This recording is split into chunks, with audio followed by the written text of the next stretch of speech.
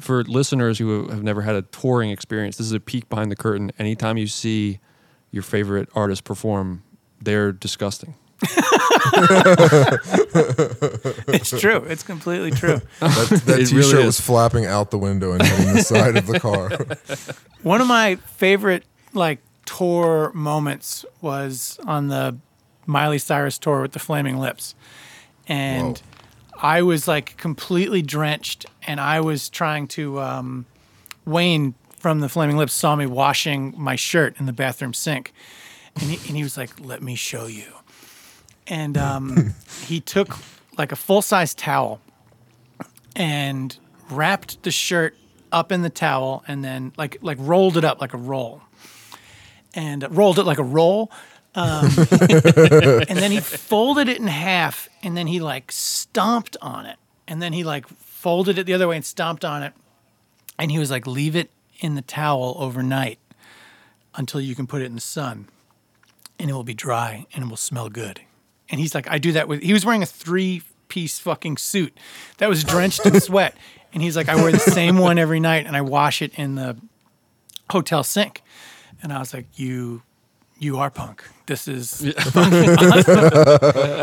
He's like, you got to look good. You got to wear what you want, but it can't stink. And I don't know. He was reading my mind and could see how I was struggling with this. And now it works. It really, the trick really does work. What did Miley do?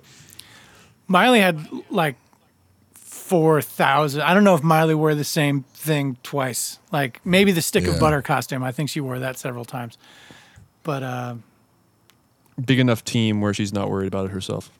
Yeah, I mean, she was chilling in the same backstage. Yeah, she was definitely punk, but she had more costumes. She had a lot of changes. She was putting on a stage show, while Wayne and I were just men who sweat.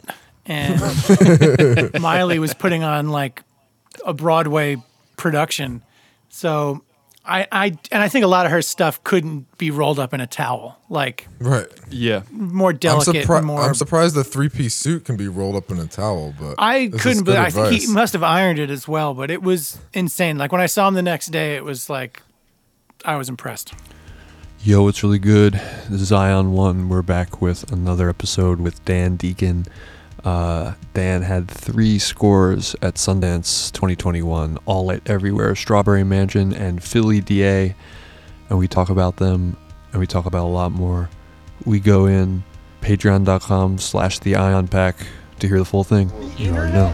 Straight the Ion. Rub Vaseline on the lips. Your own personal hang-ups as a woman. Nick Rose. Let the creative people talk to the money people. Left-wing politics. M. Night Shyamalan. Josh Sapke. Doritos bags look mad different. This is a film that we own. The gritty New York City. What? No Q&A? Filmmaking. There's a whole group of guys who pretend to be making special films. You'll never make it.